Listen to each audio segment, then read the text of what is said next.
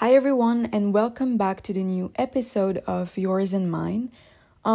We can say that I'm back in February because I literally run away in January. I think that I needed this 1 month break to start off this new year and to decide what I want to do with this podcast and finding new ideas and stuff. This episode is not going to be about a certain subject like I used to do for the other episodes. I mean, in general, at least. This episode is just going to be like a update about where have I been, what am I watching, this kind of things. I think I really needed this break from the podcast because it's my little personal project and I'm not doing anything important besides this, I think. And I'm always thinking about it like all the time. And there's a huge gap between just finding the subject in general, like for the episodes, and finding things to say for like 10 minutes and to talk about it and to give examples. It's way harder than we think.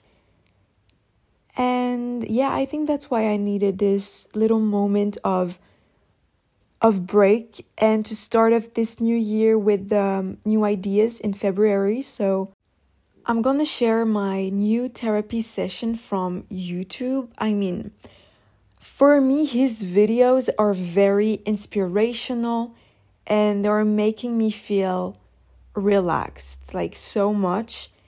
And the guy is Finn.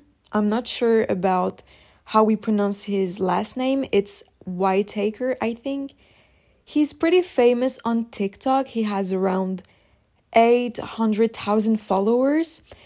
And he's getting big on YouTube. And why I love his videos so much is because he has such a different life than me, than us, maybe. He lives on a boat.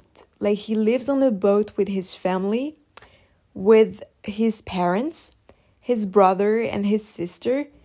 They live literally on the boat, like, every day. They're not taking their boat, like, just for the summer. It's like he lives on it. And I think that's so crazy and that's so, I think, amazing. But of course, there's some pros and cons to live on a boat. And I think it can be so interesting because you get to learn, like, to actually live with nature. And I think also at the same time, it is pretty scary to just live, well, on the boat, and you live everywhere and nowhere at the same time. I mean, his boat is his home, but like, it's not the same thing as when you're living in a house or like an apartment. Like, it is somewhere. But like, his boat is always moving.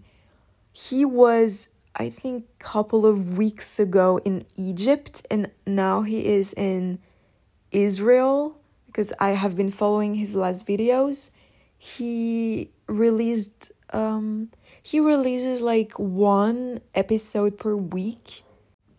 The way he is capturing the environment around him is so beautiful. Like, his videos are very aesthetic, and I clearly want to live on a boat too, but just for 2 weeks, not for 365 days, like him. But I have so many questions. Like, for example, how do you maintain friendships with people? He's always traveling. As I said, well, he has a home, which is the boat, but it's not in just one place. He's always traveling all around the world. Of course, he's famous on TikTok and Instagram and YouTube. So he gets to have social interactions, but like through a phone, and not in real life. Of course, there's his family, but it's not. I'm talking about friends. And even himself, he talked about it in one of his videos about how he doesn't get to have social interactions with people, and I think you can finish with social anxiety because he has been living on this boat, I think, since he is 6 or 7, and he's 16. So he has been living on this boat for 10 years. I'm so fascinated by the videos, and at the same time, I'm really concerned about a few things, like how do you deal with your family? You are living on a boat, so there's no way to escape. There's no way to run away from everyone. So if you are arguing with your mom, your dad, your brother, or like whatever, like how do you do? I think you should definitely take a look of his YouTube videos, at least one, just to get to know and just to discover what I have been talking about, or maybe his TikTok accounts, but it depends if you like shorter or longer videos. But like the YouTube videos are so cool and so well filmed. As I said, it's really my therapy session from this past few weeks. I have been really into photography and videography, and that's why maybe I love his videos. I have always been into photography and videography, and even more these days because I am thinking more about which type of photos I want to do and videos, and I'm thinking more about the light and colors, this type of things. But I think videography has a special place in my heart because it's animated images, and you're capturing a context. When like with photography, it's just you're capturing the moment, of course, and you can create beautiful things, but like it's not alive. I don't know if you understand, but I think to me the best way to capture a moment that we don't want to forget is clearly with videos rather than photos. I think that's all I wanted to say on this, though. I have no other things to say. And I was supposed to be doing a break from K-dramas, actually. I even did an episode of my K-dramas recommendations because I love K-dramas so much. And I think one of my friends is gonna discover this because I was supposed to be on a break. I was on a break of K-dramas. I wasn't watching anything for 2 days. And I have almost finished Big Mouth. It's one of the most amazing K-drama that I have seen in my entire life. I just have one episode left. 16 episodes of 1 hour.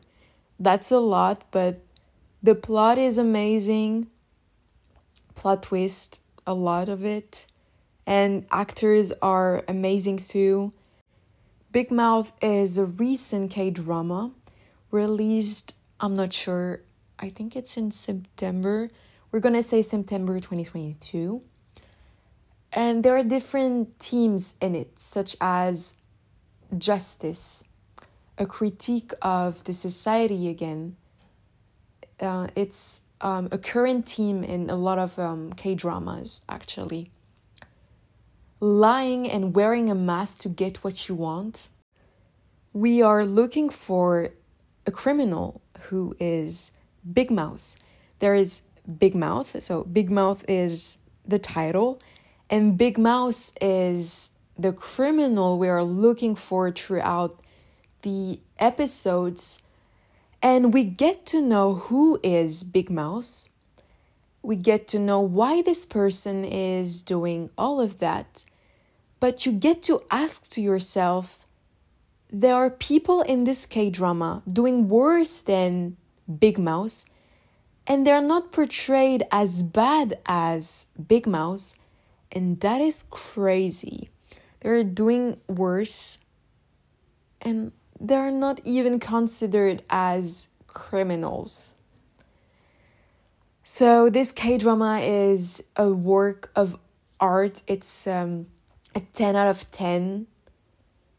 I love it, and you should definitely watch it to really understand why I'm talking about it right now.